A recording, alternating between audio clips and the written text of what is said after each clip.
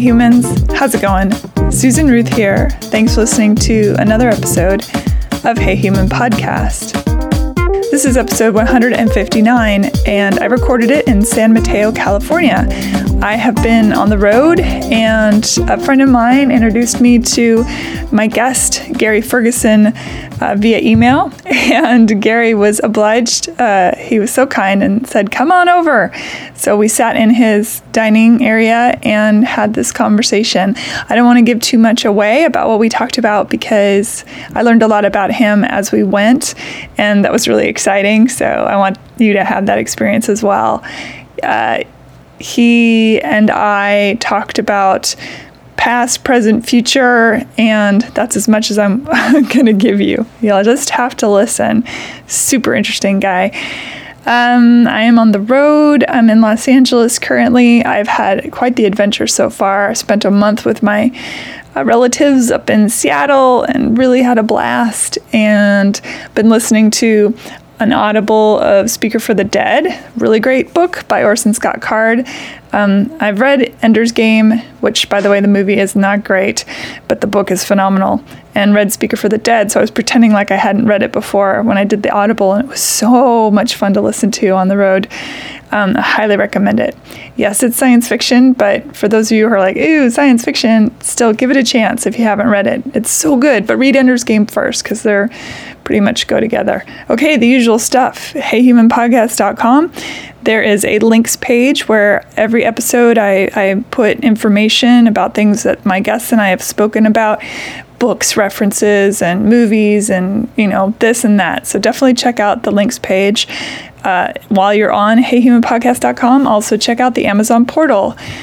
Hey Humans podcast is ad-free. I'd like to keep it that way, but to do that, still needs support, and that is where you come in. If you shop Amazon, then go to that Amazon portal there on the website, and when you shop there, it helps support Hey Human, so go team. You can reach me, Susan, at heyhumanpodcast.com. Love to get your emails, and it's fun. Some of you have introduced me to guests and things, and I really appreciate that. So keep those coming. If you want to know more about me, go to susanruth.com. And then, of course, social media for Hey Human Podcast is Instagram and Facebook. And then for me personally, Susan Ruthism on Twitter, Instagram, and Facebook. Rate and review Hey Human on iTunes. That's super helpful.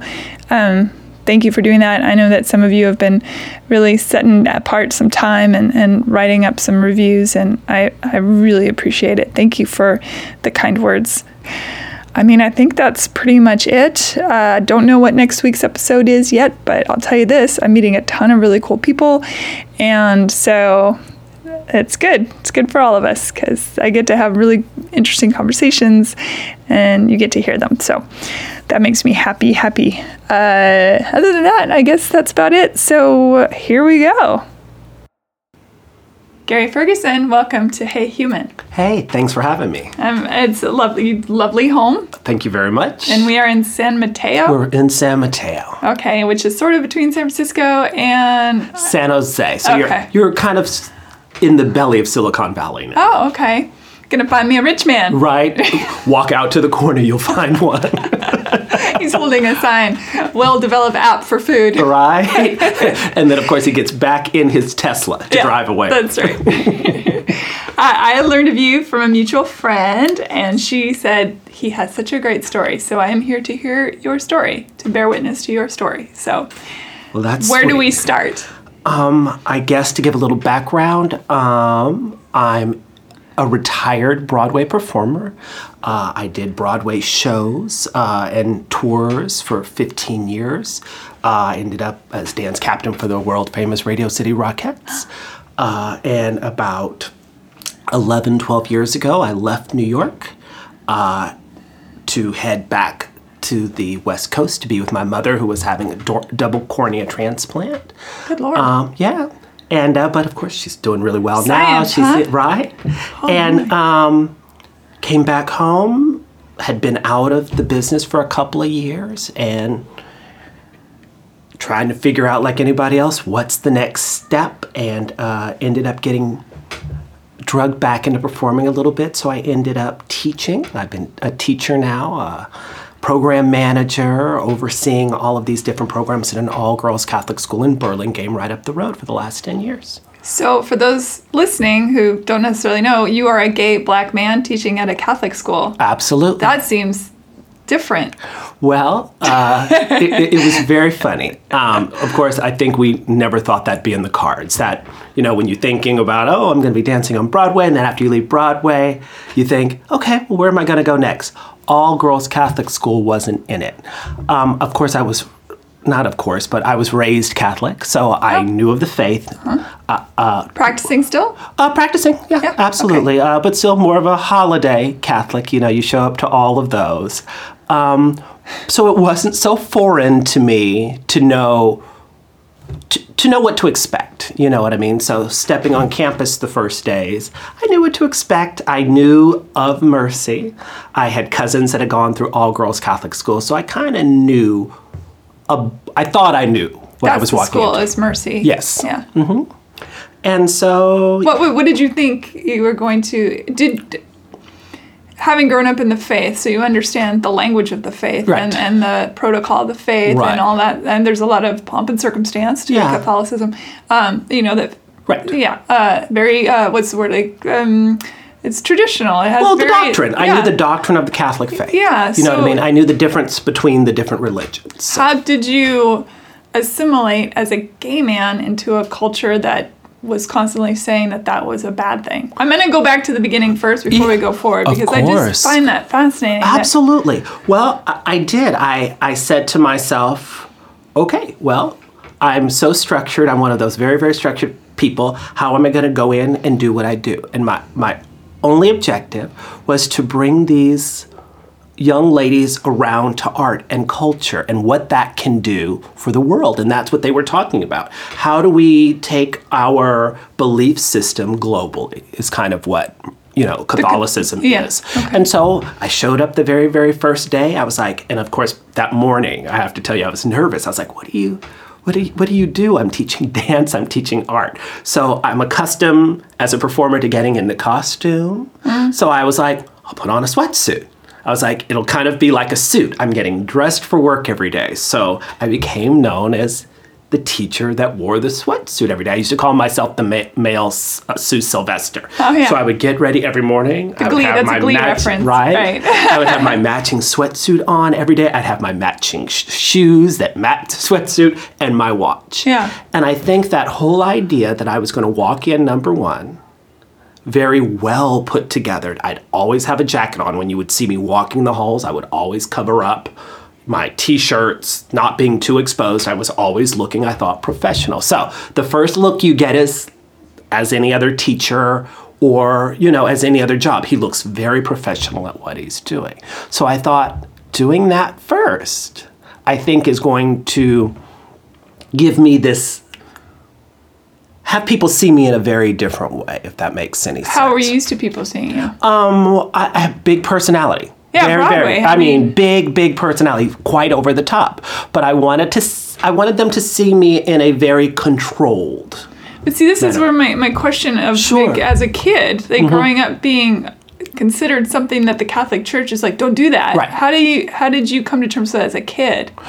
Because you couldn't wear a tracksuit every day as a kid to set yourself as a... Well, I think that's why I got into show business. Because when I walked around every day, I was in a tracksuit. I was wearing whatever I felt everybody else was wearing at that particular time, right? So it was kind of like your costume. But you couldn't do that to church. You had to walk into a Catholic church and... I kind of did though, right? Okay. Didn't you? You put on your little shirt and tie every day. Sure. Right? Yeah. So I think you just looked like everybody else. You fit right in. I get it. But on stage, that was my moment not to look like anyone else. Yeah. So I guess it was the opposite for me. Every day you're supposed to go out living who you were necessarily. But me, I was actually probably doing that on stage. Interesting. I hadn't thought about that until you said it. Yeah, because at stage is when I felt the most me. I could be me. I could do anything I wanted to do on stage. I didn't have to adhere to whatever society thought, because all of a sudden, who's going to burst out singing, right? As much as we possibly In my want to. perfect world, everybody does, but Right, but in a musical, you could burst out singing, right? I could burst out dancing. It was very, very normal to do that. yeah. Thank goodness you found that voice early on. Yeah. Yeah. Do you have a big family? There's only 5 of us, so not big, but my extended family's enormous. My dad's one of 11. Oh. So cousins and nieces and nephews and all that. There's a lot of us, on that side. But parents accepting and loving and never flinched. Good. Never awesome. flinched. Yeah. I'd love to hear that. Okay, good. So you grew up in a culture for yourself where you're like, I am who I am and I own it and this is good, and Broadway of course is a perfect place for that, to Absolutely. be who you are. In the irony of being other people, you are the most who you are. I mean, that's ironic, right? Right? Yeah, absolutely. So you walk into Mercy the first day. Mm-hmm. Were you just all about it, or were you nervous? Or? I think there was a little bit. I think there were a few nerves about, okay, I'm actually teaching a structured class. How do I want to do that? It wasn't that I didn't know how to do it, but this is the first time I get to create something. Do you know what I mean? There's no foundation here. There were teachers before me, but it was kind of a mess. Do you know what I mean? And I thought, how do I want to start? And I just kind of did, I think, what we all do. I went on all my gifts. I knew that these are the things that I was really good at. And I was just going to do as many of those things as it was. And I think I even used to tell the girls at the very first year, this class is like a tasting menu. I'm going to let you taste so many things so that you get an idea of really what dance is. Then hopefully, as we go along, we can tap into the things that you really, really like, and we'll come back to them. And that's kind of how I structured my classes in my world. How did the kids react to that? I think that was really what won them over. The fact that they were just going to get to see all the different aspects. It wasn't this thing. I think if you had taken any dance 10 years ago, before, so you'd think you can dance and all of these other things.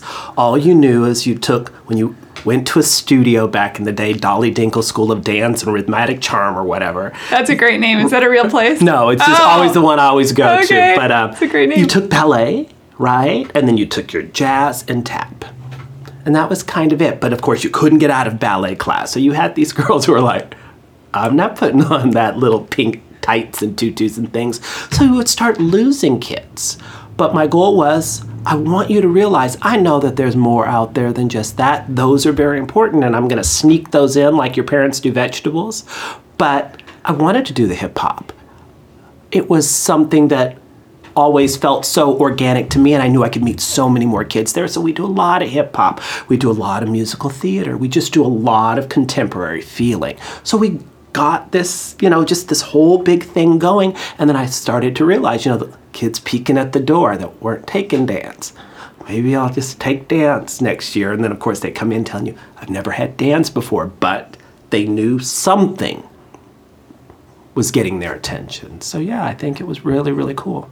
How did you see kids change from the beginning of a class toward the end of a season of class? That was always so interesting, especially the beginning girls. You had these, let's call them freshmen, no matter what Sure. real age. They would come in the dance level 1 class. Some used to think, when I first started, it's just going to be this blow-off class. You'll go in there, you'll move around. And they would come in the first day, and I would tell them all the little things, and then I would say, hey, the end of the first semester, there's just going to be this little Christmas show, what you're going to do. So don't worry about it. And then in the spring, there'll be this little spring show. So those kind of be your finals. Well, as we're working on it, you start to see that they're starting to realize, so I'm doing this big production numbers. And there's costumes. He just sent out the makeup tutorial of how we're going to do it. There's a hair tutorial. I'm standing on stage and there's a theater for 800 people. This is different now, right? And it was so exciting to watch these kids have a little trepidation, right? You see the fear happening, and for them to step on stage and to do it. And then fast forward to then see them after the Christmas show, which, not perfect by any means. The spring show, see these kids that this is old hat to them. You know what I mean? I know where I'm going. I'm doing this comfort level. And then you see them, their sophomore year, you go by their room and you see them up giving speeches in front of their classes and all that fear that these other kids are going through, they have no other. And they will tell you, I stood on stage in a hair in a wig doing this little dance in front of 800 people. You think reading my own words is scary? So I think that was so empowering to me. Did they have a concept of the fact that this Broadway person is now bestowing the gifts of all the things you had learned? Did it sink into them? I think that took years. I think because I was just that crazy kind of uncle that everybody saw walking around campus smiling in his tracksuits. You know what I mean? Because I'm that person, that big smile that walks the hallways all the time. And the girls are like, Gary, what's up, right? I was that guy that they just knew they were learning something and a lot. I don't think they connected it with who I was, because I tried to be present. I tried to be Gary in the now, not Gary in the past, because I had lived that. I had bowed a lot. So when people would be like, oh, Gary, you need to perform for the girls. You need to show them.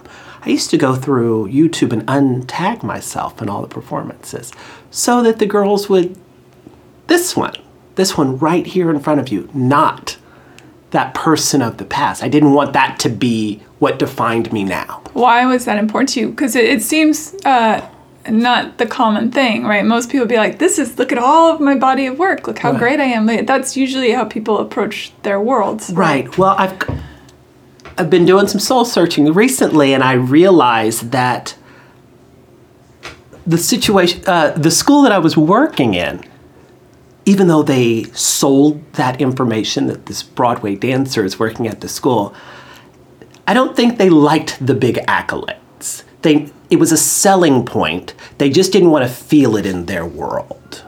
Because, any theories? Now I think I have theories. Now I realize that when you can see it in others, it makes you not see it necessarily in yourself.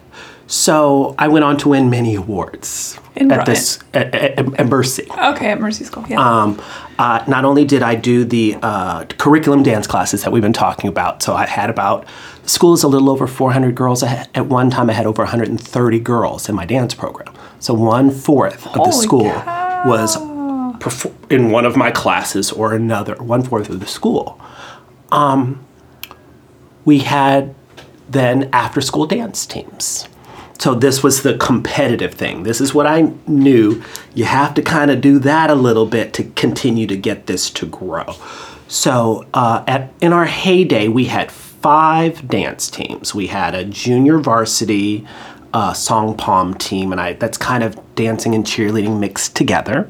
Then we had a varsity of that team.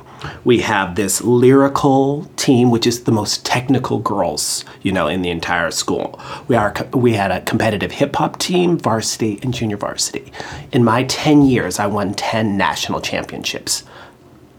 Many, many, many regional championships. Holy cow. Many others. That's incredible. So, of course, half these coats up here are championship jackets one way or another.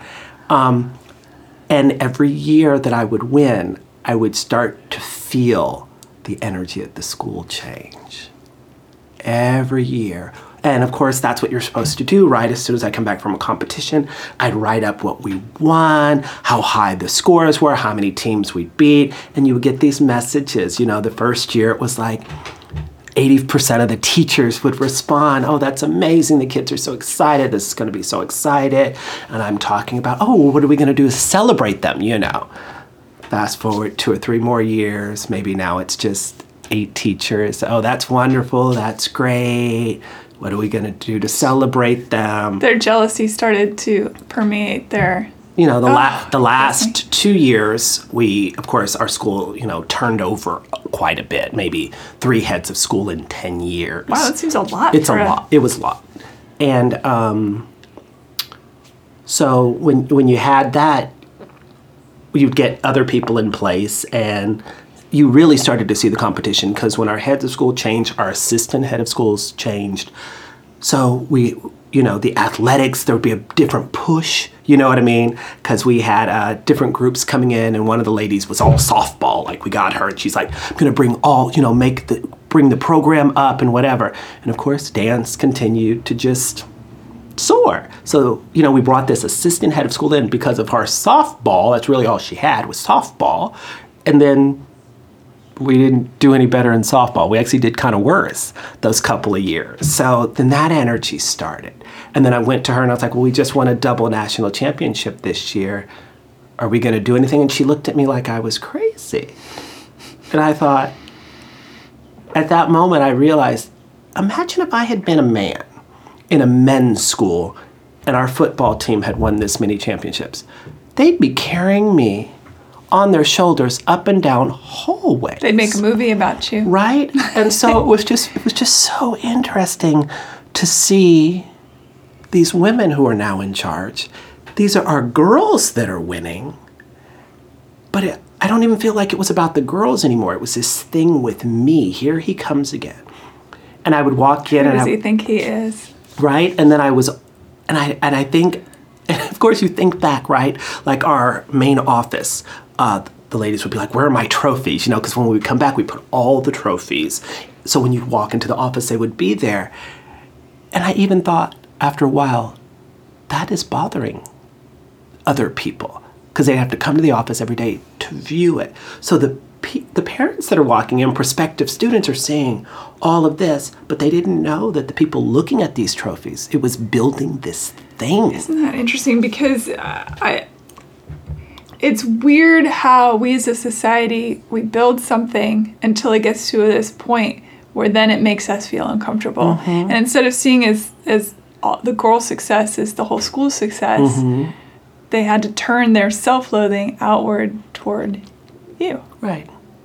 So, and then for a while there, after my second to last group of championships, we would start to get these little messages. Oh, this teacher wrote a book. And I was like, how cool is that, right? But I started to realize they were these random, like, little sound bites. They weren't like, oh, well, let's talk about his book. Let's bring him up at one of our, our meetings and let's really dive into this. I started to realize, no, these are just kind of little sound bites. See what I'm doing? See what I'm doing? And it wasn't about really delving into what the person had done or whether or not we were going to,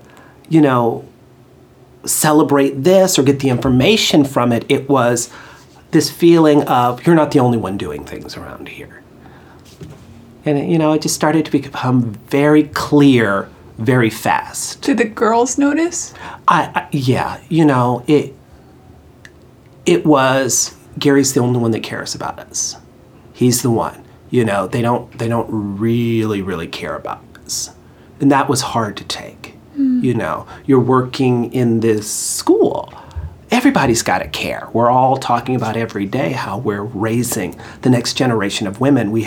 You can imagine all the talking points. We're showing Ruth Bader Ginsburg up there. They're quoting Oprah all the time. We're leaning in. The whole school had to read the book. We were leaning in. And a diverse school, or the student body diverse? Not so much? No. Okay. No, we maybe had 3 or 4 African American students, maybe a few more Hispanic students, maybe 30 Hispanic students, So maybe 1-2% of the whole student body? Let's even less? No, I'm going to push for more. Let's go with 5% of the student body. But yeah. Mm-hmm. So, you kind of look back at that and you're like, wow. But of course, as you're looking around one day, we realized that the faculty had shifted as well from when I started. We were quite diverse when I started. I was one of 6 men, I think, when I started. And now I was one of 4 men, And, yeah, Do you think that came on the heels of how the Catholic Church was starting to view male power figures and things like that? Or do you think it's just No, I think... Once again, this is run by nuns, so it's not. There's a complete difference than when your school is run by priest versus when it's run by nuns. How so? Oh, completely different. You know, the men, of course, because they are priests, they sit in power positions within the church. So when you're asking for money, the men's schools have tons of money. They can find it. They've got the football. They've got the recruiting. Plus, they're making the decisions. These are priests and deacons and all cardinals and bishops. They're making the decisions of what the church is saying. Nuns have none of that power. All they do is do the work. That's all nuns do. They just work. So the money that comes in is not 1/10 of what the priests are doing because they have no power to make decisions or choices. Which creates an iron fist within its system, I suppose. Because if you feel like you have no power, you direct that feeling of toward what you do have control over, Absolutely. And then it gets bastardized into something darker. And that is kind of what happened. Then, of course, everyone shifts away from, do we want, someone within the system? So schools now usually reach outside of the system. So we have lay people running the school now. So usually we don't have... Do you mean like non-Catholic? What does lay person mean like to you? A person that's just not in the clergy whatsoever. Okay. So we don't have nuns, we don't have priests. We have people that come from outside to run the school now. But of course, they believe that then what we'll do is we'll try to put people on the board then. Nuns on the board, priests on the board. So it becomes this weird system, right?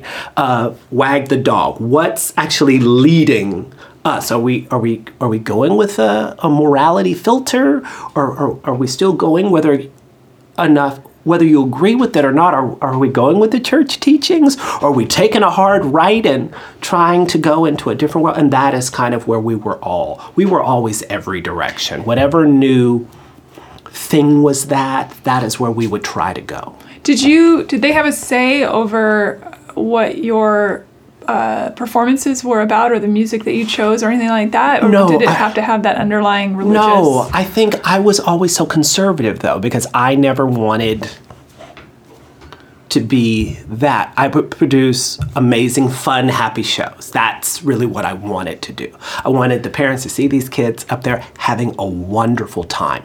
And of course, it would depend on what the strengths of the kids were that year. So, 4 years, you could see where the kids were going. So sometimes I would have like a big group of hip hop girls. So there would be a lot more hip hop that year.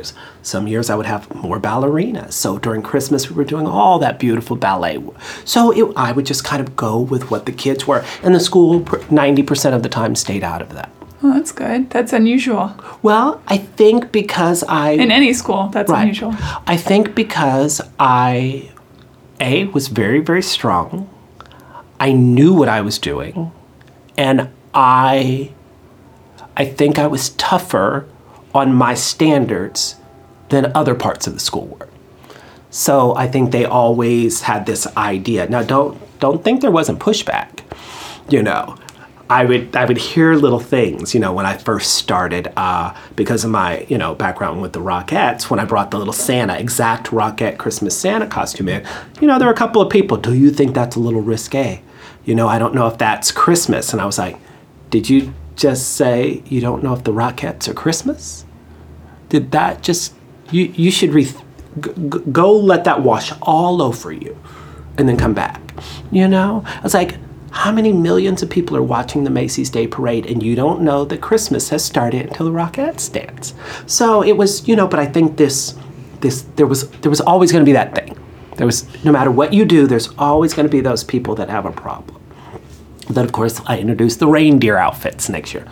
Same exact, wrapped candy canes. And every year I get the new one. Every year, certain people would be like, that's an awful lot of leg showing. I was like, under tan tights. So... Interesting. Yeah. I want to hear, and just really go backwards for a second. Sure. Talk about the Rockettes. What was that experience like? Ooh, that was overwhelming.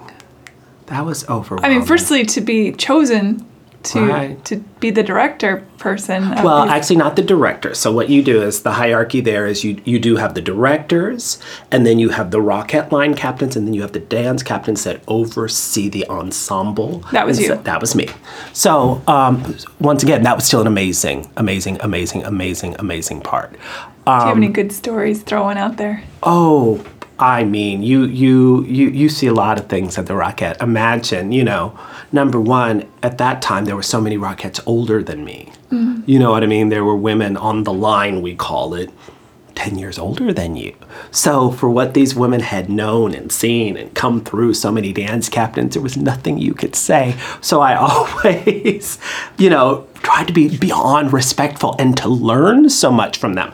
And not only that, but, the women in the top of the line are like 5'10", So, because when the line goes up, it's a taller lady, so they want to say that they're 5'9", but there's some 5'10", and there have been taller Rockettes. But they're in their heels, and so they're all looking down on you. So this was the first time where you're standing talking to someone who's looking down on you.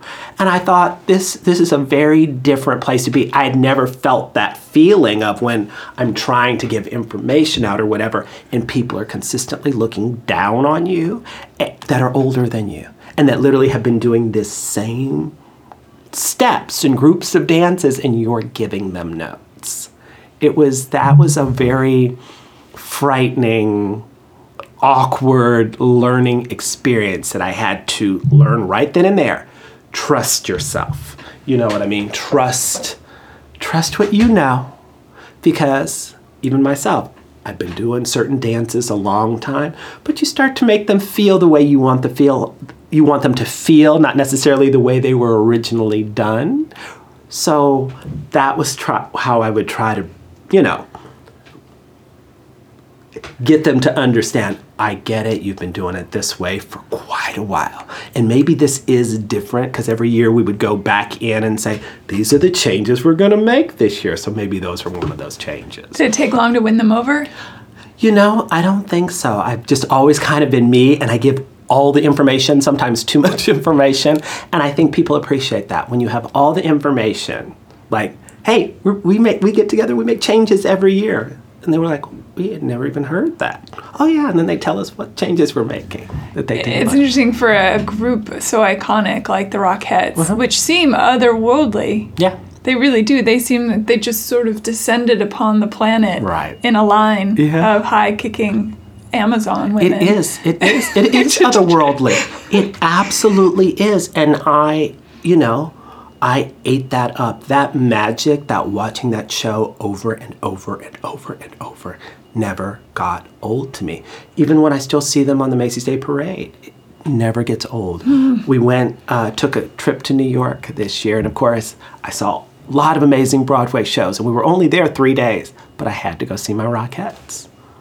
So, yeah. Absolutely. What were some of the shows on Broadway that you were in that have good or bad memory? Right. Well, Cats was my one. I was going to say Cats. I had a feeling you were a Cats guy. Yes.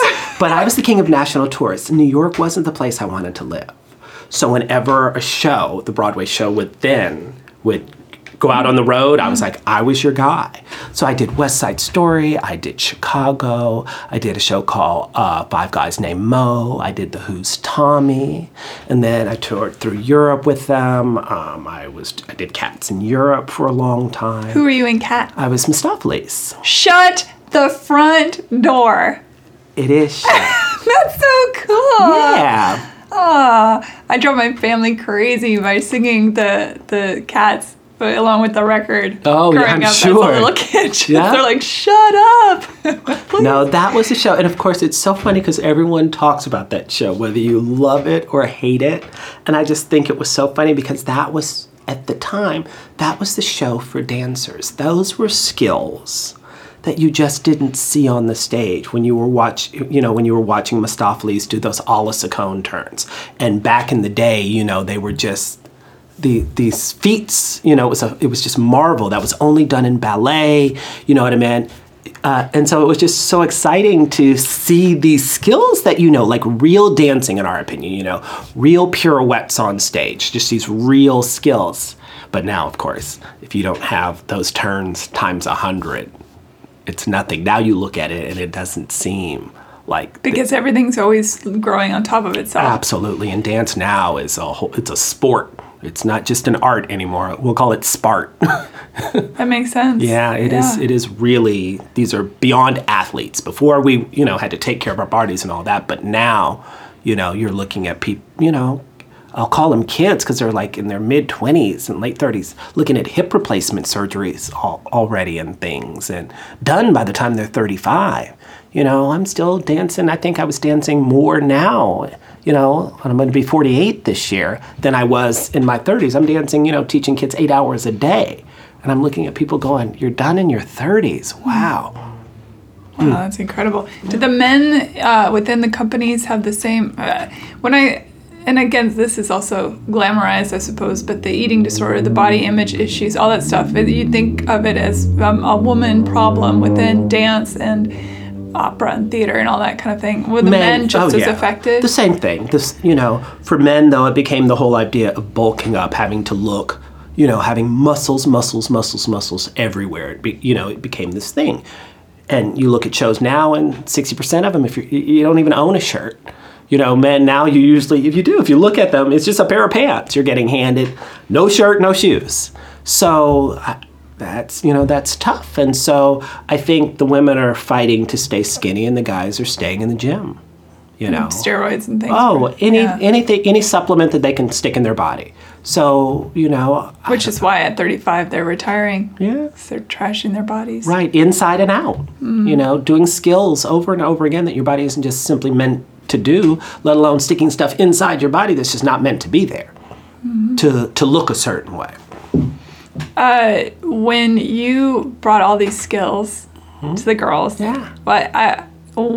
when somebody realized who you were and what you've done, did you have to bring them off of the wall that they climbed up when they learned who you are? Well, I would always diminish that. Do you know what I mean? Yeah, but with the YouTubes and that kind of thing, I'm sure once the word got out, it got out hard. Well, like I told you, for a long time, though, I would start to unfollow myself. When someone would post something that I was in, I would unfollow it. So it took a long time for the kids to find things. And even if they found one, it was still hard to find the next one because you had to know where to look. YouTube is a pit. So, and every now and then I would do a showing of something. Like I would post, my kids started to follow me on Instagram. So I thought this will be the fun way to bring out these old, and I wouldn't do videos or anything, but I would post a picture of me when I was working at Disney. I was like, here's me as a kid of the kingdom. You know what I mean? In my little Disney shirt or whatever. And, those would he didn't tell us he worked at Disney, and it'd start these conversations. Or then I would show pictures of me in certain costumes. Or I would put a picture of maybe just me in cat face fur. And they're like, wait, I think that's him, right? So it became a fun thing, a really, really fun thing where I would just show them behind the curtain a little bit. Mm-hmm. When did you come to the realization that it was time for you to hang up your leotard, as it were, at the school? Well, I've been doing a lot of soul searching about that. About 2.5 years ago, I realized that it was time to, my body wasn't going to last forever. That's how I started the next little path going, you're not going to be able to teach 8 hours a day forever. Teachers at this school teach English. I can sit down in my chair for 8 hours a day and teach kids this way. And I realized my beginning classes, I'm just adding more and more. They all want to take, but my body can't take it. It's just not. So I started having that conversation then with the powers that be, but they just couldn't see me in any other position because I was so valuable in that position. So the last 2.5 years, I just, that there's something not right. So I went out and started creating joy for myself. Actually, I think it's a little longer than that, maybe 3.5 years, because I started a college dance team because I had girls that were for the first time not going to go to a 4-year university, and they were kind of down on themselves. And I was like, why are you down? It's financial. It wasn't about your grades. What's happening here? And so they were like, well, I'm just going to miss those things, I think, those 4-year university, sorority, blah, blah, blah. I was like, well, why don't we do this? You've been on dance teams so long. If you girls can get together and pick one junior college for 2 years, maybe I'll approach them and see if we can do a dance team. Well, they did. They chose Skyline College. I approached Amber Steele. We created a college dance team. 3 times we were West Coast champions, right? So that was my new. I could give to someone new, something different, you know. And it was still my girls and other girls, but it was still a new challenge. Then I started to go into other things. I was like, I'm a theater guy. I'm not just this dance teacher, even though I've mastered it. It's my first love was dance. I've really changed a little bit. So I reached out and started choreographing local musicals. Then I started directing local musicals. And right now I'm directing and choreographing a local musical. And then I'm prepping to choreograph another musical. And then I'm in discussions about directing and choreographing 5 shows in 2020. So you're creating a whole new world for yourself. Well, and that was where I knew I needed to go. And of course we look at the negative and I realized that it wasn't all about the school. I had just simply outgrown it. They had offered me this amazing dance program and dance world. I needed more than that. And that's where I've really kind of come to. You know what I mean? You needed more of that and you weren't being honest with yourself. It was time to expand. Yeah. It's funny because I think that people, when you make a change, people tend to look at it like you're giving something up. They don't tend to look at it that you're actually growing into something more. Right. And I don't know what that is about humans that we do that, but it seems to be the case. Right.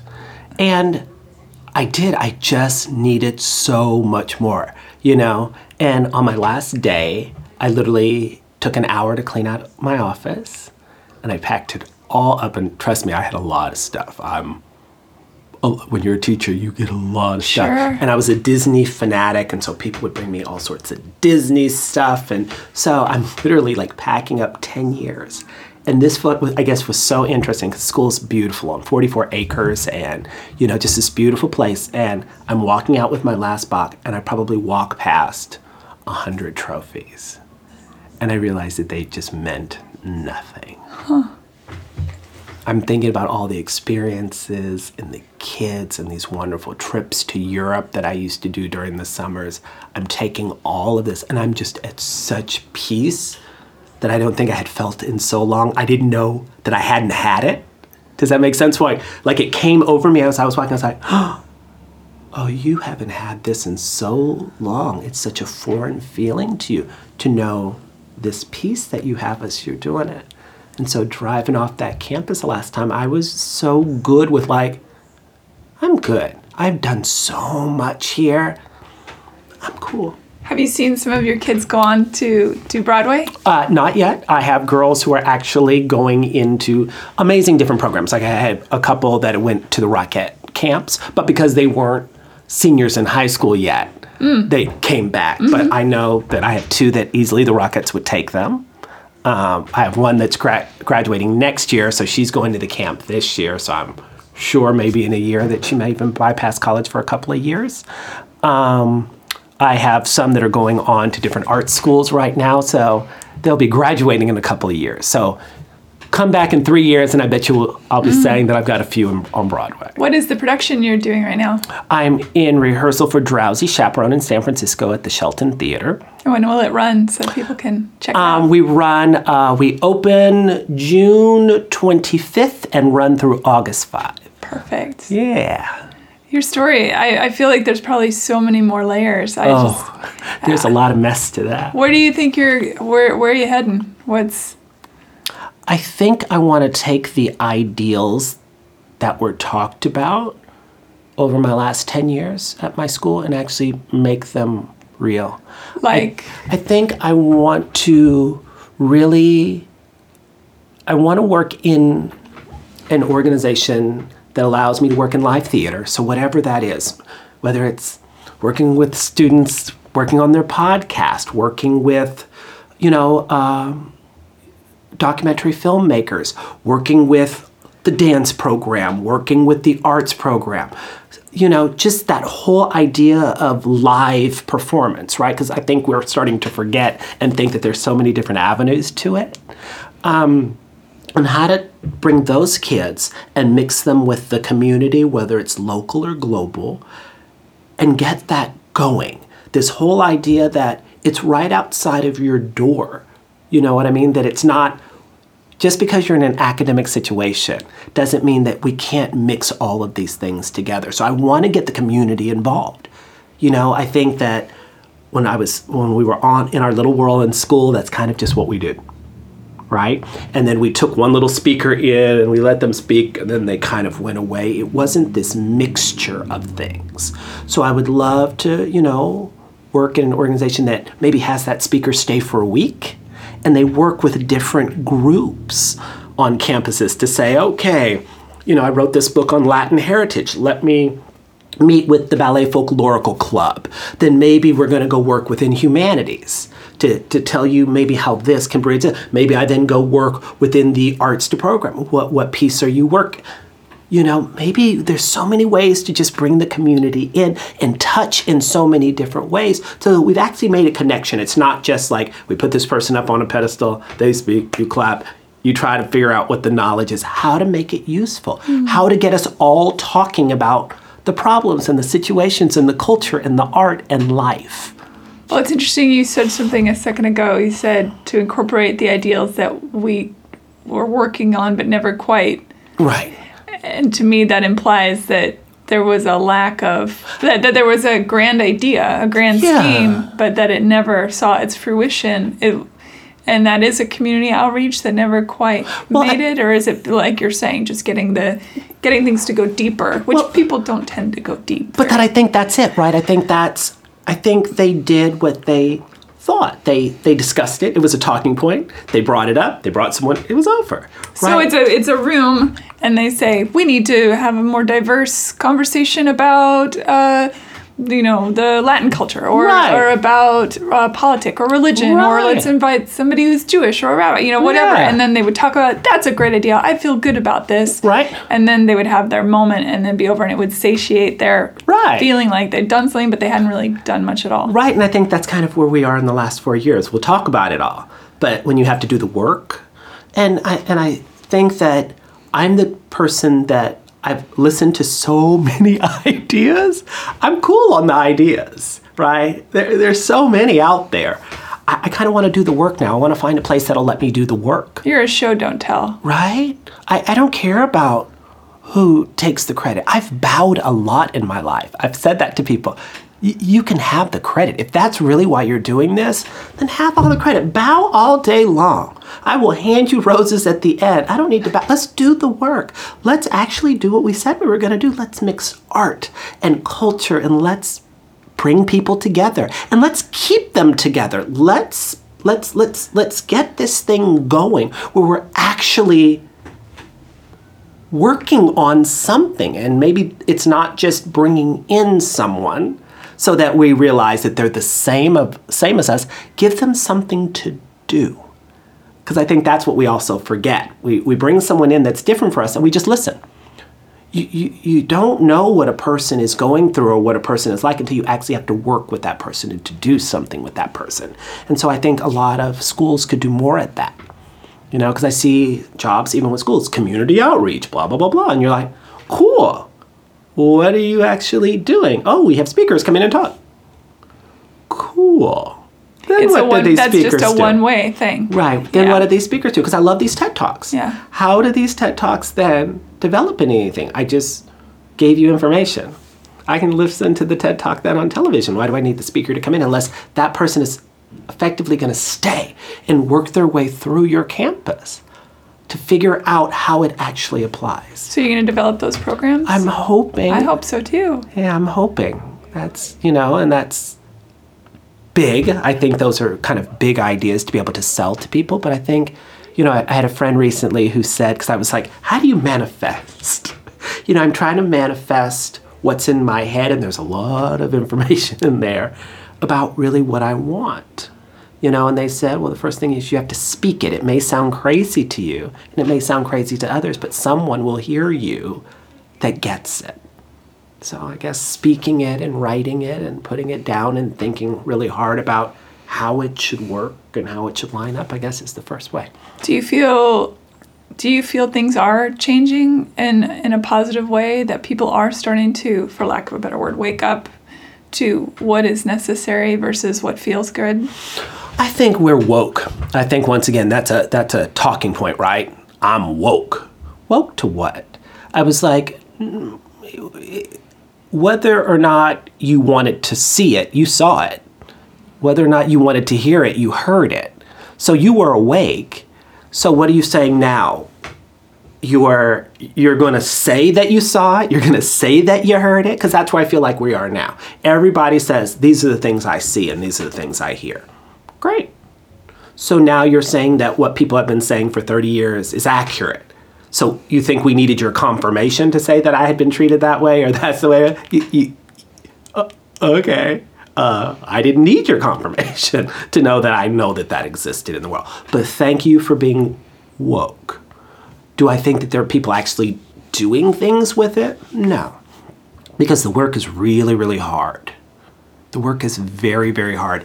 And I don't think the majority of people want to work that hard and be that uncomfortable. Especially within our country, we're very comfortable. Once again, I know that there are people that aren't in this world, but we're very, very comfortable as a society. So making ourselves uncomfortable on purpose is almost unheard of.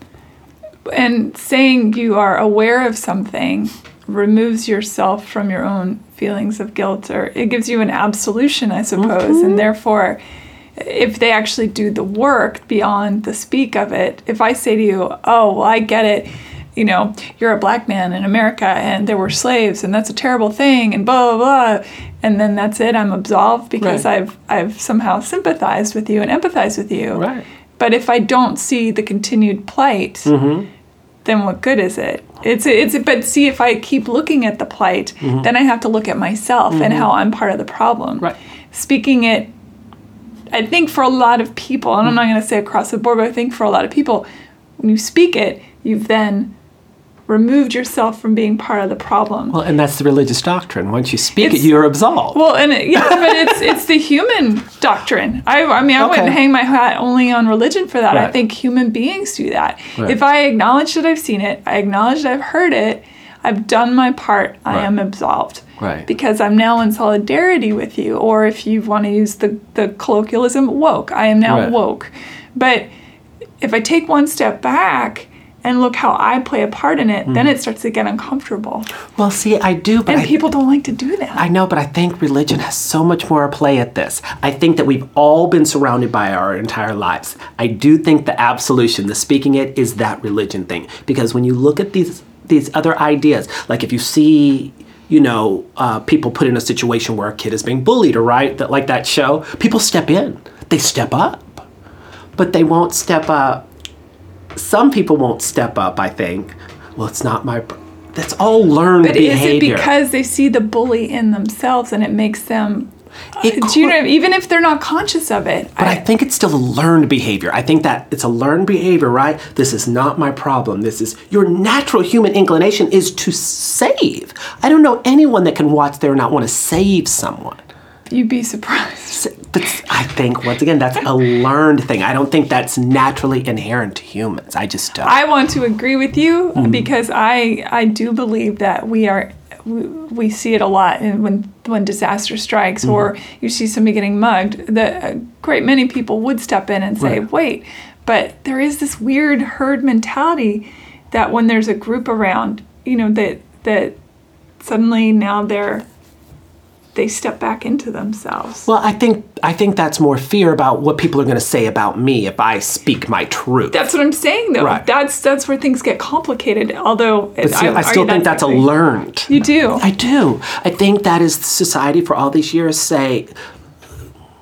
You should be seen and not heard. We don't do that. We don't do that. You learn from it. We gossip about her. We don't talk to her outright. these are learned behaviors. These are not natural things. And when you see them over and over and over and over, they compound. And then once you get a group of one group together, and I think that's partly what we're talking about, because I got to see what it's like when you get a group of women together. And what happens? Oh, I think those things that you can say negative about a sorority can apply to a group of women at any age. I saw there were quite a few years that we looked like a sorority, and there were a group of women running things that actually almost referred to it as a sorority. Can you go deeper with that, what that means to you? Sure. There were, when we would do certain events, we would have certain faces for you to see at the beginning. And in sororities, they do that as well. They show you the pretty girls. I see. And then they had this horrible thing, the kitchen girls that would be serving the food, sending it out. We did that. We did that for a few years. And all of that type of stuff shocked me. I thought, no, when you're in power, you're supposed to change. Like, you would never do it that way. And I learned, oh, no. This is the way you learn to play the game. So you're just playing the game by the rules because you do realize you benefited from this system. There it is. You want to say that. There it is. I know. Yeah. You're benefiting from the system because you're in charge. Yeah. Well, and even if you're not in charge, there is something to be said about benefiting from a system that has its rules in place, its hierarchies in place. And I watched us go from looking a certain way to where when you hire new people, all of a sudden everyone started to look and sound just like them. And I thought, oh, so when the men did that, this was a problem. When men hired those that sounded like them and made them feel comfortable, it was a problem. But now that I'm sitting here with a group of women sounding and looking the same way, all of you have kids, you spend the first 20 minutes talking about your kids and play dates and stuff. This isn't a problem. That was an interesting pill to swallow, to actually watch it unfold, but then to hear, the sacrimonious cries every day about how we're still being kept down. And I would just kind of look around and go, this isn't funny anymore. It was funny when you started it, but as we continue and you're starting to look more and sound more like each other, it's not funny anymore. You're actually serious. Did you say that to anyone? Did they acknowledge it? Of course. And then, of course, that just made it worse because it would get back to them. And, of course, what could they say? The evidence is around. Like, all I have to do is look around. So as you were being more in your truth, they probably made your life a little more miserable to push you out. And, I think that you do the choices you're making are your choices. I don't think I would have left if it was beyond comfortable. Who leaves, right? Even though you're not necessarily fulfilled, if you're not unhappy, you don't leave a place.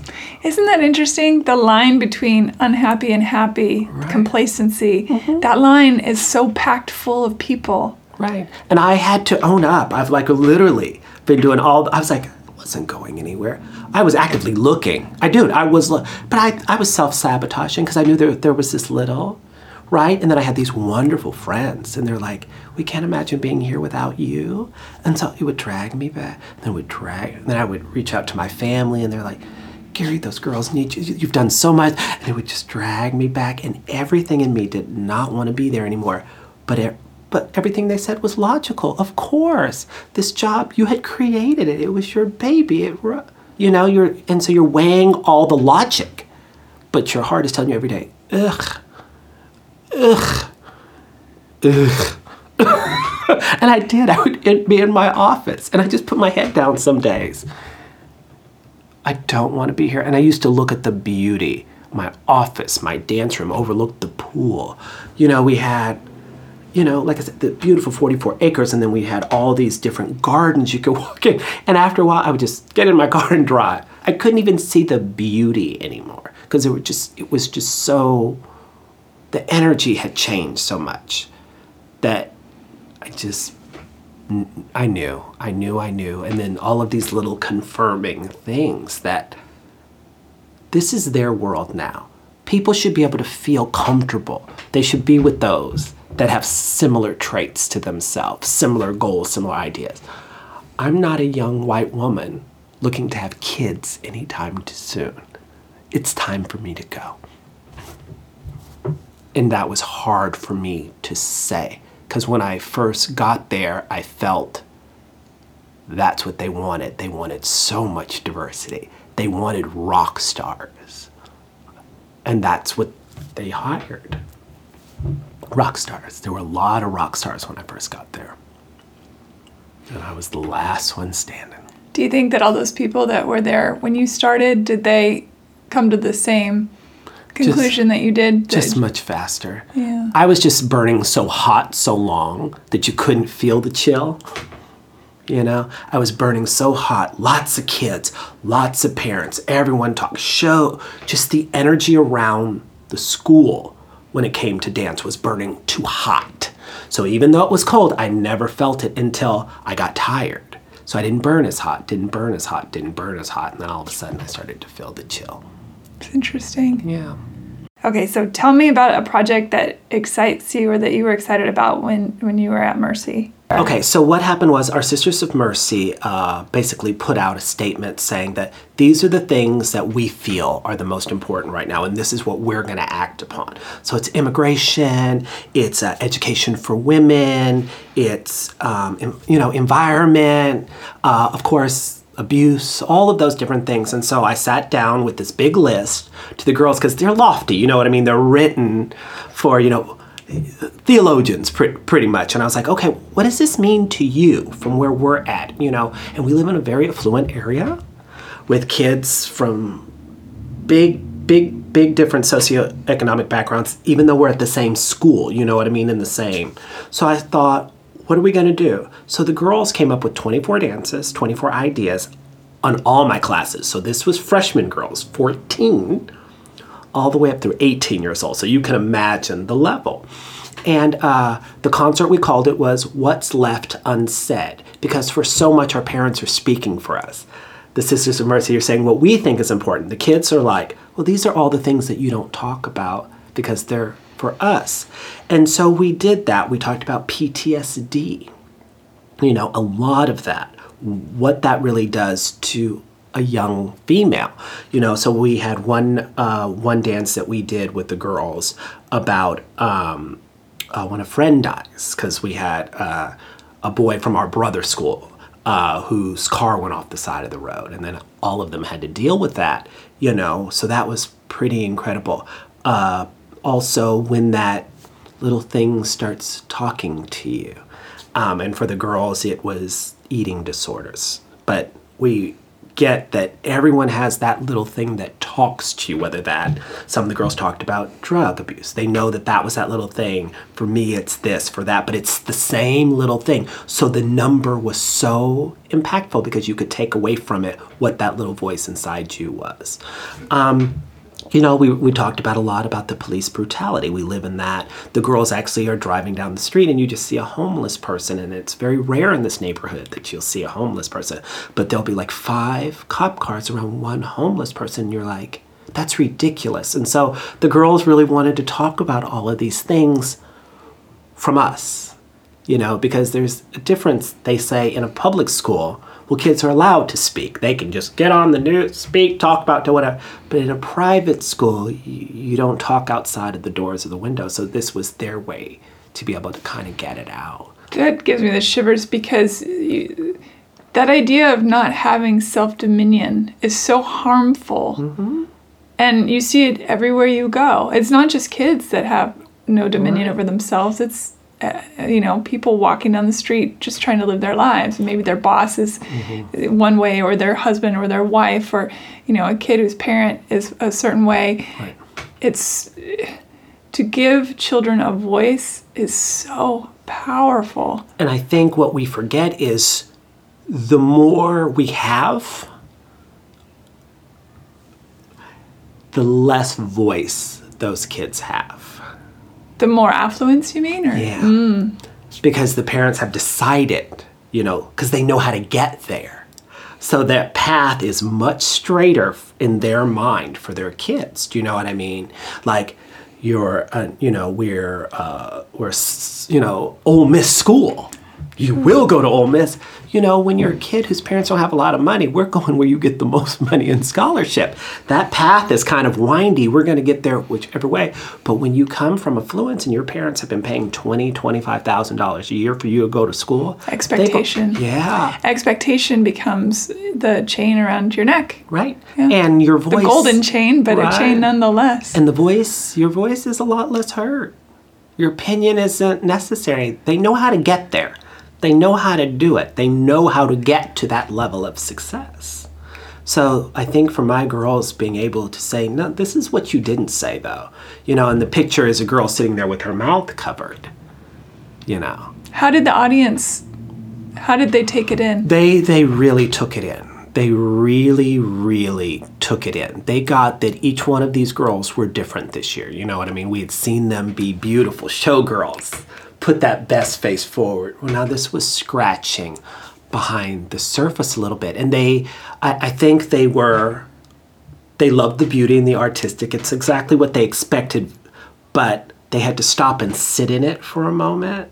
And I think that was the enjoyable moment for the parents. I did receive a lot of emails going, I've seen a lot of your shows and I naturally gravitate to the high kicking, the fabulous showgirls and the feathers or whatever. But I think this was my favorite one. It was Truth. And I finally got to see my own child. You know. I wonder how certain parents reacted to some of the stories. Again, it's that thing about I can be woke as long as I don't feel too much. Well, I think seeing your child grow, whether you agree with the way they're growing or not, is a sobering idea to some. One of the girls did a number called I'm Not Perfect. And she has, you know, her and her mom last couple of years have just been button heads. And this is the first girl that's going to my alma mater. So she's going to Oklahoma City University and she's majoring in dance. So it's just crazy watching her follow in the footsteps. I never had a rough time with my mom, but just to see once she hit that trajectory, to know she wanted to dance, but knew she wasn't going to be perfect at it, but she wanted to work towards these goals. I think her mom got it, that she's going to be fine. She gets it. She knows she's going to have to work as hard at this as any other career, maybe harder, and she gets it. But what we did behind her was she danced this beautiful dance, and behind her I put magazines, and it was just Vogue. Mm-hmm. Cover after cover after cover after cover, and that's all I did was scroll behind her. Because we don't see that we're just telling them every day 100%. What it looks like to be perfect. Sure. And so I wanted to make it global with the Vogue, but the mother, of course, took her own story. She knew why we created that. So I think the mom is looking at it from one different way, but I was able to reach out to the world by flipping the pages over and over. And that's all that was going on behind her, was the flipping of the pages. And then at the very end, it just shows her picture. I do think our own fear masks itself in parental guidance and doing. I think that there's probably some. I'm not a parent, right. So I can only ascertain what I've seen is that the perfectionist parents who require a perfectionist child. Mm-hmm. I think in their head, they think they're doing it from a place of love, but in fact, they're doing it from a place of fear. Absolutely. And I think some parents would tell you they fear, right? Like this mom is like one of the big wigs at Visa. She's like the only woman, one of the only women. I mean, and she's running this big, traveling around the world 35 weeks out of the year. Mm. You know what I mean? So I think there's every day that she's still fearful. Do you know what I mean?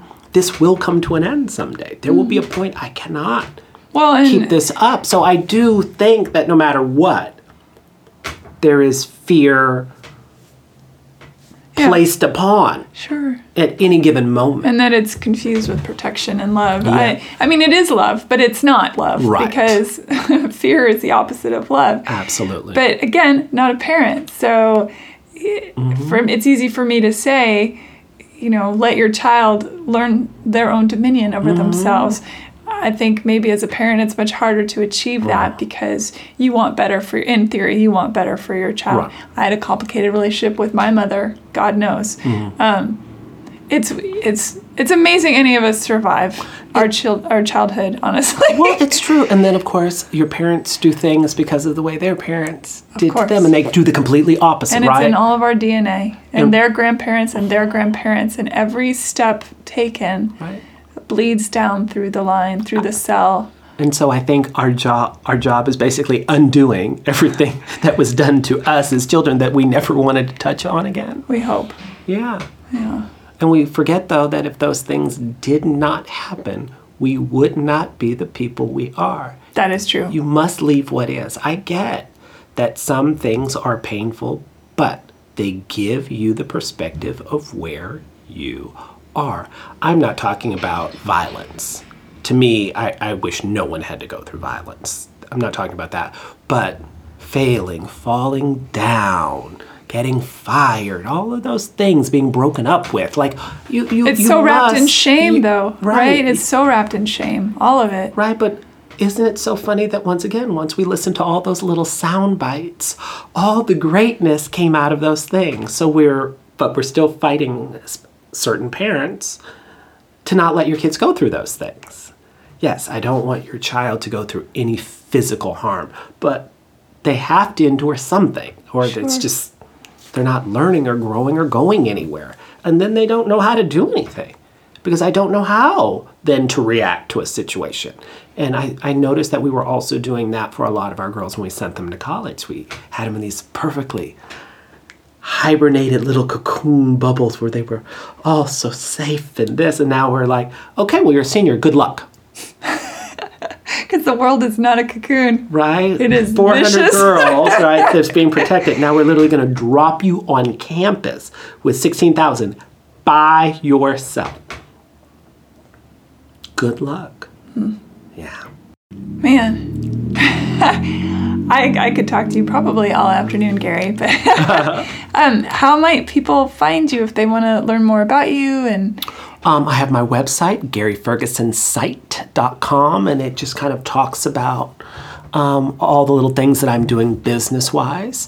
I have the same thing, Gary Ferguson Site, on Instagram. And then, of course, my personal one is Dance with G on Instagram. That is just me doing my craziness. I'm now, literally, you'll see all my fashion choices. I'm pulling all my clothes right now because I'm kind of a fashionista, getting ready to see Lady Gaga in June. So she's doing both concerts, so we're staying for the whole week to be able to see that. So if you want to see my crazy trip to see Lady Gaga in June, come and do that. You'll also see that I'm working with San Carlos Children's Theater this summer, doing a conservatory for kids. So I'm doing my third Mamma Mia of the season.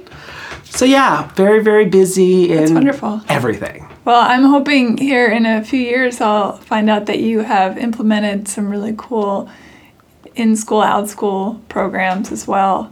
I mean, we need that as just human beings, the very basic thing that we are. Right. The people being out there making the connection in a circle instead of a line. That's what we need. Absolutely. Bring on the circle. Right. You said it, the circle. Yeah. Gary, thank you. No, thank you. Really appreciate it. And I'll put links for all your info on my HeyHumanPodcast.com website too. Bye, everybody. Bye. Hey, thanks for listening. Don't forget to rate and review Hey Human on iTunes. Thank you. Bye.